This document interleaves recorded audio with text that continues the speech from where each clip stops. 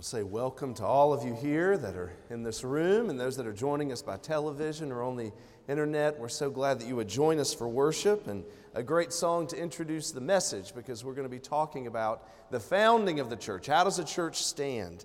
How does it last after all these years? What we're talking about is choosing a team. Now, my boys love football. In fact, they're down there taking great notes, I'm sure, but I'm sure you would also read about teams and players if you do look at their bulletins later, because that's what they think about and talk about all the time.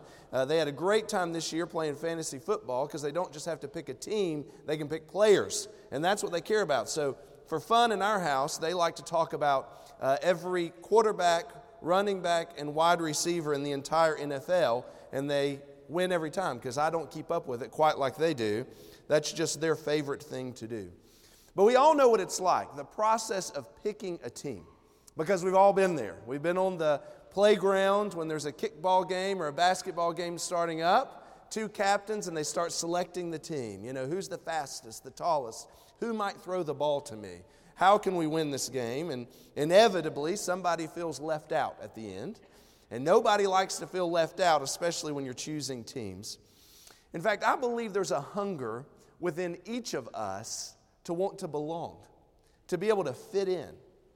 It's this desire for community, because I think we need community, a place where we fit, a place where we belong. So we talked last week about life together and the idea of unity within community. And so we're going to kind of continue that conversation today. And I think it's an appropriate time to ask the question, am I in community?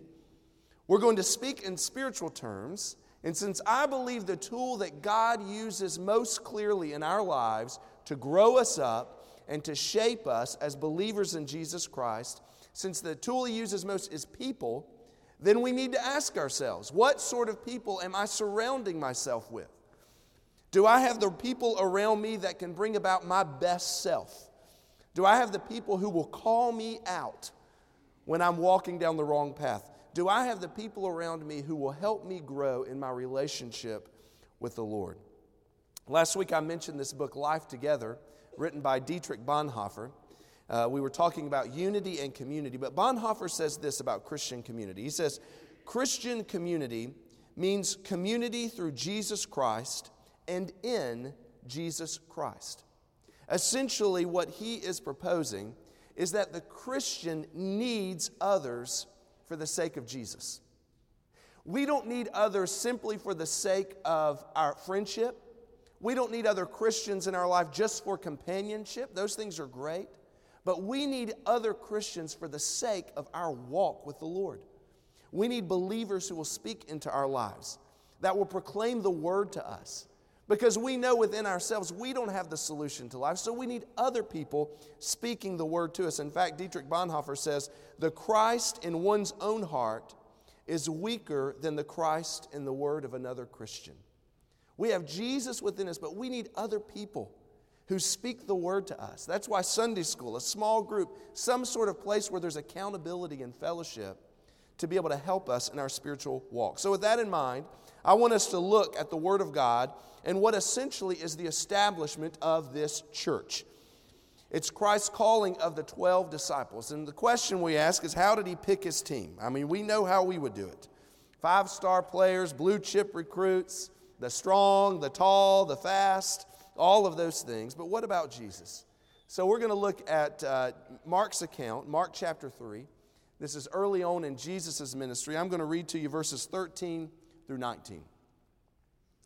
And he went up on the mountain and summoned those whom he himself wanted, and they came to him. And he appointed 12 so that they would be with him, and that he could send them out to preach, and have authority to cast out the demons. And he appointed the 12, Simon, to whom he gave the name Peter, and James, the son of Zebedee, and John, the brother of James. To them he gave the name Boanerges, which means sons of thunder. And Andrew, and Philip, and Bartholomew, and Matthew, and Thomas, and James the son of Alphaeus, and Thaddeus, and Simon the Zealot, and Judas Iscariot, who betrayed him. Now, I know some of you are reading that and you're thinking, Thaddeus? Thaddeus was a disciple? I don't quite remember him. But sometimes we keep up with about 6 of these, but we struggle at naming them all unless we know a song or a tune to remind us of it. But I think the Scripture demonstrates that Jesus appoints 12 disciples to be with him and to minister through preaching and opposing demonic forces. And what I hope that you will see today is that Jesus sees the importance of community.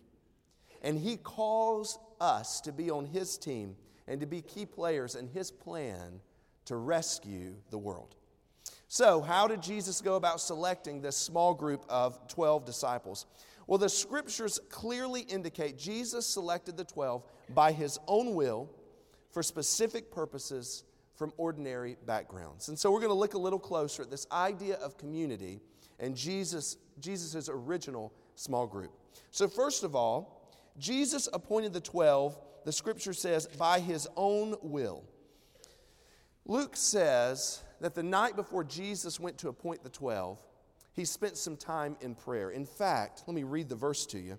In Luke 6, verse 12, it says, "It was at this time that he went off to the mountain to pray, and he spent the whole night in prayer to God." Jesus saw the importance of spending time with the Lord, of communion with God before he makes a critical decision. There's a lot to be learned from that. And then right after that night of prayer, Mark 3:13 says, "And he went up on the mountain and summoned those whom he himself wanted, and they came to him." Now, there's probably symbolism in the fact that Jesus and his followers go up on a mountain. There's probably something to be said about this spiritual heights or communing with God. But we also know practically they're trying to get away from the crowds.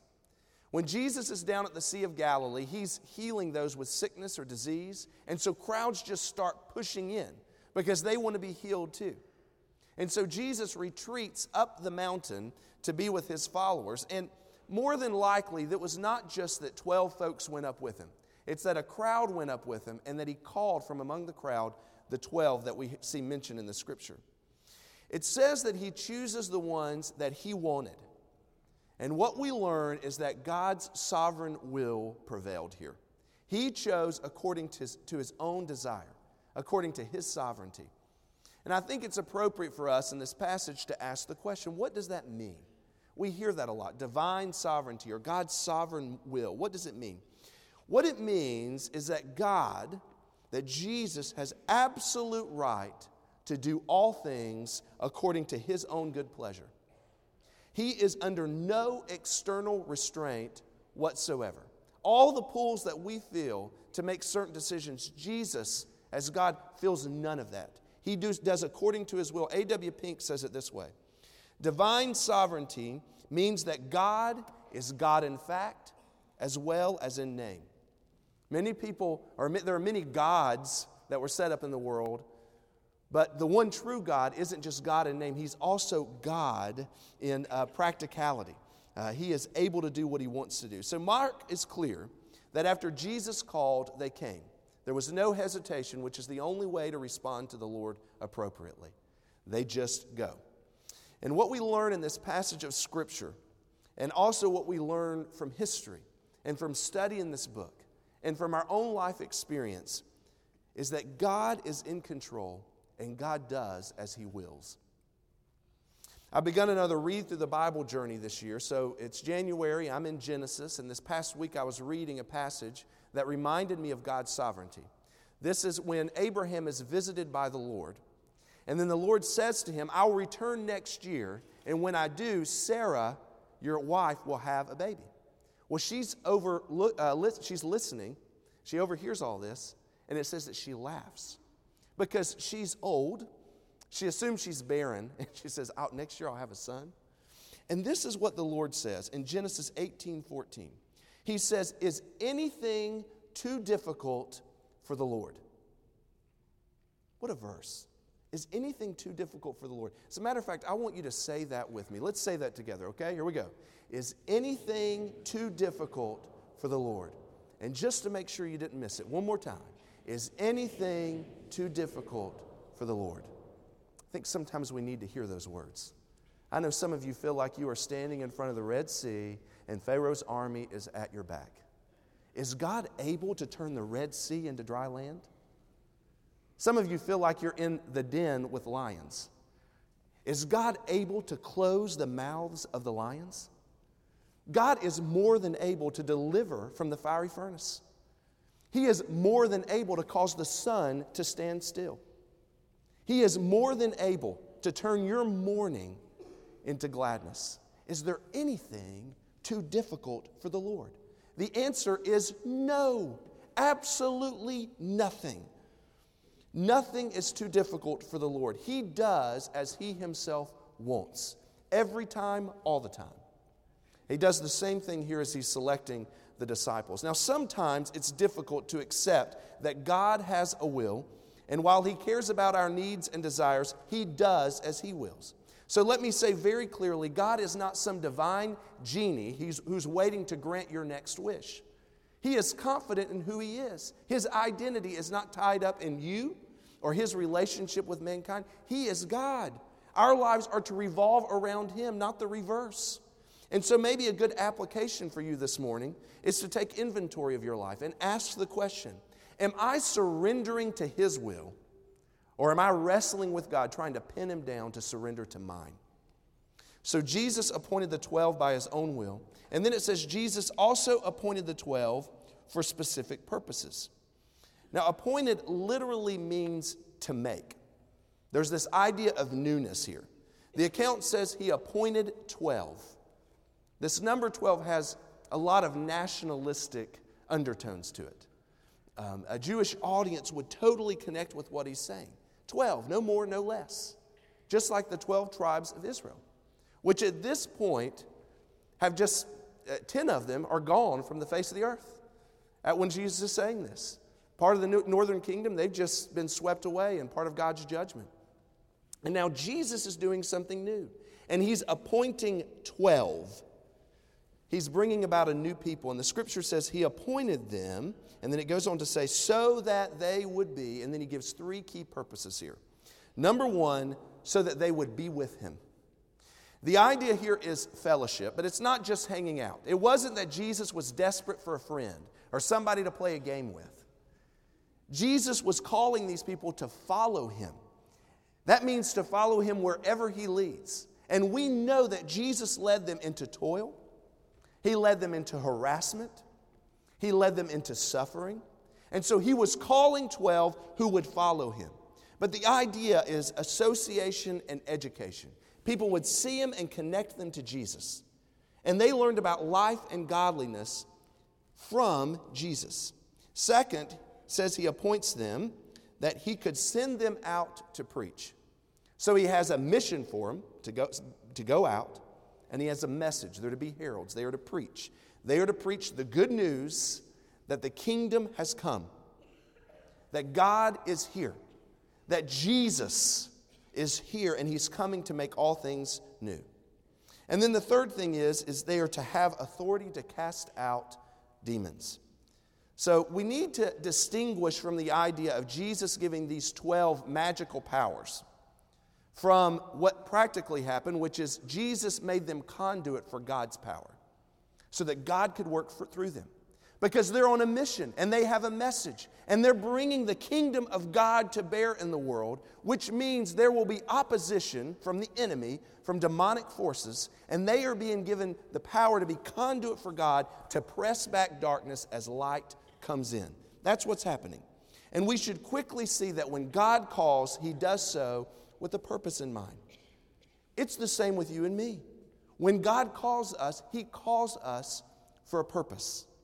We said from verse 1 that God has a will. Well, God also has plans. And those plans include you. Have you thought in those terms before? That God has a purpose and a plan for your life? It's what He made you for. And when He calls you into His family, He has a purpose for you to serve. He didn't just save you for your own benefit. He saved you for a purpose, to play a role in His kingdom, to put to practice those spiritual gifts that He gives you. I know that He called you so that you would walk in the Spirit, to be filled with the Spirit, to bear the fruit of the Spirit. He called you so that you would love the Lord your God with all your heart, your soul, your mind, your strength. He called you so that you would love your neighbor as yourself. And He called you so that He could send you out into every corner of the world and to make disciples of all nations. God has a plan for your life.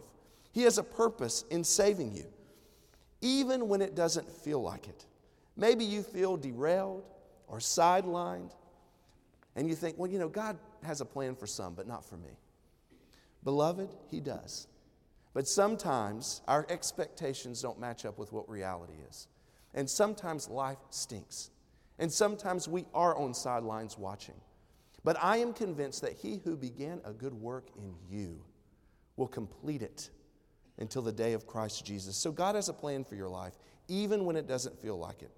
Jesus appointed the 12 by His own will and for specific purposes. And now we see that those He appointed came from ordinary backgrounds.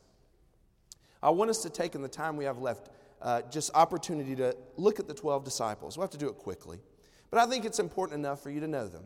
If you were surprised to find out Thaddeus is a disciple, there's a good chance that in glory someday you'll shake his hand and he'll say, I'm Thaddeus, and you'll be like, oh, nice to meet you, and then find out later he was a disciple. And so we're trying to erase that so that when you meet him, you'll be like, I know who you are. And so good practice to study the disciples so we'll recognize them when we meet them. But Matthew, Mark, Luke, and Acts all give an account of the 12 disciples, and every one of the lists begins with Peter. He's listed first.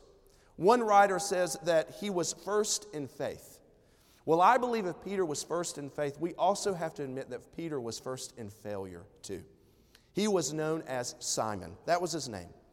He was a fisherman from Bethsaida of the Galilee, and Jesus met Simon and renamed him Peter, which you probably know means rock, or maybe Rocky, might be a better nickname for this day and age. Simon was not named Rocky because he was steady or because he was some sort of reliable person in the Gospels. It's kind of like that real big guy that you know that everybody calls tiny. He's like the absolute opposite of tiny, so it's just funny. Well, in some ways, that's what Jesus is doing when He names Simon, all right, Rocky. And everybody's like, yeah, right. Because he was anything but rock-like in the Gospels. One commentator points out that Peter was constantly swaying from one position to the next. He turned from trust to doubt. He turned from open profession of Jesus as the Christ to rebuking the Christ. He turned from a vehement declaration of loyalty to base denial. He turned from by no means, you will never wash my feet, to not my feet only, but also my hands and my head. John MacArthur entitles the chapter he writes about Peter in his book on the disciples, The Apostle with the Foot-Shaped Mouth. That's who Peter was. He always said things that got him in trouble. He always, if it came into his mind, it came out of his mouth. Maybe you know somebody like that. Is that the kind of player that you would choose to be the quarterback for your team? Well, that's who Jesus chose. And by the grace and power of the Lord, this changeable Simon was transformed into Peter, the rock. Jesus willingly overlooked the reality of his life right now and saw in the distance who Peter could become. If you think you're the type of person who always messes up, there's a place for you in God's kingdom. Next, we have a set of brothers. The scripture says here that he called James, the son of Zebedee, John, the brother of James. To them he gave the name Boanerges, which means sons of thunder. I love that Jesus gives nicknames out. So he chose James and John, who were also from Bethsaida. And I have to tell you that they were called sons of thunder probably because that's about how they were. These were guys who that's what their temperament was. They just kind of sometimes said some explosive things. These are the two guys that when the Samaritans were maybe a little bit less than hospitable, they said, Jesus, you want us to call down fire and take care of these guys? And Jesus is like, no, let's not do that. And it's like, I don't know how you would do that, but let's not do that. That's who James and John were. These were guys who were sons of thunder.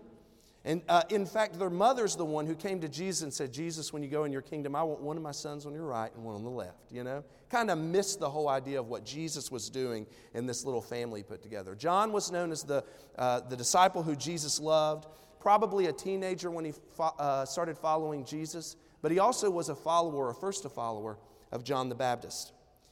James was the first of the 12 who died a martyr's death. And John is more than likely the last living disciple on earth. They tried to martyr him, but he survived it. And so these were the sons of thunder. I'm not sure who would have chosen them for the team to change the world, but Jesus did. Even though they had impulse problems, well, if you have impulse problems today or you have anger issues, the message is that Jesus has room for you on the team. And you know what the rest of the message is to us who don't struggle with that and wonder why other people do? Jesus calls those people to come follow him. And when we sing this song about amazing grace, it covers that too. Then we hear Andrew. Now, Andrew is Peter's brother, and that's about how everybody remembers him. Can you imagine being that? Well, this is Peter's brother here. And it's like, I'm Andrew too, you know? Now, it's funny he's remembered as that because Andrew is actually the one who brought Peter to Jesus. He was an early evangelist. And I wonder if he struggled with that whole thing. But he was the guy who was probably really good on a one-on-one basis, while Peter was the best spokesman for the church. But he was a background kind of guy. But there was room for him on God's team. Philip is the other guy. He was from Bethsaida, like these other four. Probably were friends with them. And like Andrew, Philip was an early evangelist.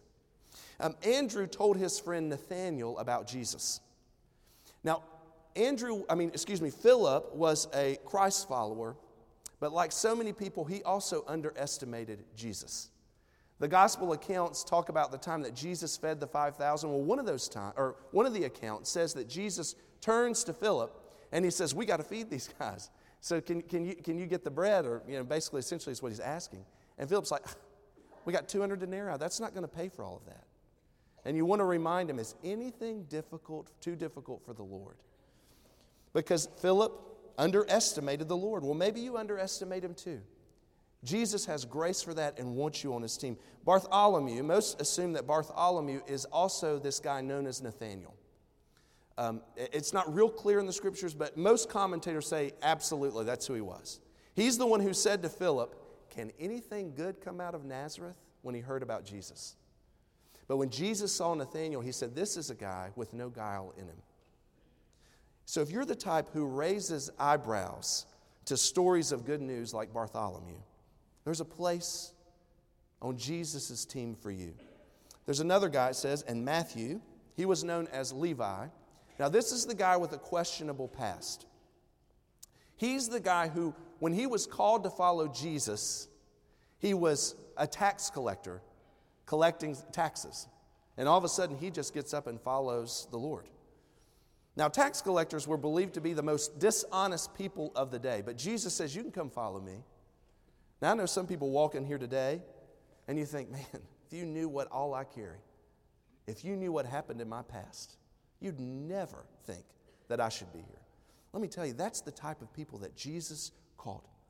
He didn't call extraordinary. He called ordinary people to follow him. And then it says in Thomas. Thomas is the guy who had a hard time believing good news. He was a pessimist. He was a doubter. One pastor said he was not a cheery guy, but there's a place for him. Anybody here ever doubt? Anybody here ever get a little negative? Well, we write that kind of guy off sometimes, but not Jesus. Dietrich Bonhoeffer in Life Together says, "The exclusion of the weak and insignificant, the seemingly useless people from a Christian community may actually mean the exclusion of Christ." When we sideline people because we think they're not going to be able to bring anything to the table, we may be sidelining Jesus. In God's community, everybody's welcome, and nobody's perfect. And then it names three other guys: James, the son of Alphaeus, and Thaddeus, and Simon the Zealot. James, the son of Alphaeus, was also known as James the Less. Now, I don't know if that was because he was short, or maybe he was a younger brother, but that's one of the people that Jesus called, and he was also the other James. This other guy, Thaddeus, he also had a name that other people referred to him as, and the name was Judas. Can you imagine being a follower of Jesus, and then they find out your name is Judas? And you're like, no, not that Judas. I'm Thaddeus, It's kind of what he says, but in Scripture it clarifies him. Judas, not Iscariot. Simon the Zealot is the other Simon. So we have Simon Peter. It might feel the same way. "Oh, I'm Simon. I'm a follower of Jesus." Oh, no, not Peter. I'm Simon the Zealot, which means he was a member of this political party that probably wanted to overturn, or did want to overturn Rome, had no problem with bringing harm to tax collectors. And so you think Jesus has Matthew and he has Simon the Zealot. And you wonder, did Jesus ever say to Simon the Zealot, I want you to bunk with Matthew tonight. You got a lot to learn, you know? Because that's the type of thing that Jesus does. He puts us around people that make us a little uncomfortable to grow us up in faith. And finally we have Judas Iscariot, who betrayed him. The betrayer. You have to wonder, how did he make it on the team? What was Jesus thinking? Was Jesus thinking? Jesus had a plan. But this man was a thief. He was a liar. You know he did not make the team great by joining it. This is the one, Judas Iscariot is the one who, whenever Mary came to anoint Jesus' feet with that expensive perfume, and it's a beautiful scene, Judas says, we could have used that money for something else rather than this. This is what one commentator says. He says, Judas was unable and unwilling to see that the native language of love is lavishness. He could never imagine that love would mean that Jesus could forgive, that Jesus could show grace. Judas doesn't demonstrate that Jesus didn't have power to change his life. Judas demonstrates the power of an unrepentant heart and what it does to a life. Well, these men were ordinary. No one assumed that they could change the world. Peter didn't make them great. Philip and Andrew didn't make them great. Thaddeus didn't make them great. We know Judas Iscariot did not. What the scriptures demonstrate is that Jesus makes the disciples great. And it wasn't just because of association or education. It was that Jesus came to bring salvation. His death on the cross covered a multitude of sins. And his resurrection demonstrates that you can follow Jesus into eternity. They were a mess on their own, but Jesus uses ordinary people for extraordinary purposes. You know, we like to pile on Judas Iscariot because, he was such a disappointment. I can't believe he did this. And he deserves it, right? But Judas was not the only flawed disciple. All of the disciples, every one of them, were mess-ups. They spoke out of turn. They became competitive with one another. They became competitive about spiritual matters. There's a scene where John and Peter are racing to see who can get to the tomb first. And you think, this is crazy. They were self-centered. They were full of fear. They were weak. They doubted. They were not overly intelligent. They were described as uneducated and untrained. But Jesus took these flawed individuals and from vastly different backgrounds and united them as his children, as his followers, as the early fathers of the church as we know it today. Well, as a church today, we all have flaws. I hate to admit it, but we do. And we have a whole lot of differences too. I know we have some Carolina fans, and we have about as many Clemson fans in the room today. We have those who are from South Carolina, and we have those who were born above the Mason-Dixon line, all in one building. I know you'll be surprised to know we have Republicans and Democrats in the church today. That's who we are. We have Americans, and did you know on any given Sunday we have about 12 different nationalities represented in our international department that worship and study the Word of God with us. Life together is about seeing everyone in the family of God through Jesus. We may disagree on many different things, but He unites us as His children for a purpose. No matter how ordinary you feel, you have something to offer in the body of Christ. So you need to ask yourself, how can I use what I've got, my gift, my talent, my experiences? How can I use it for God's purpose in the church? Jesus appoints 12 by His own will for specific purposes from ordinary backgrounds. And here's the bottom line. God is not looking for professionals. He does just fine with amateurs. He's not looking for perfection. He much prefers authenticity. He is simply looking for willing servants, open hands, to be a part of His team. Jesus called the first 12 disciples, and I believe God is still calling today. Is He calling you? Our Father in God, we thank You so much that as we study the Word of God, we see our own lives in front of us. It reflects back to us who we are. and how desperately we need you, Jesus. We think that we can bring everything you need, but God, we are on our own absolutely helpless. So God, we pray for each person here that today, as you call, we would respond. It's in Jesus' name we pray. Amen. We're coming to a time of invitation. If God's speaking to your heart, I hope you'd respond. Some of you, it may be calling to deeper commitment in the church. Some, it may be joining the church or following believers' baptism. Some, it may be coming today to join God's family as you believe and receive on Jesus. So I'm going to invite you to stand as our choir sings. If God's calling you today, you respond.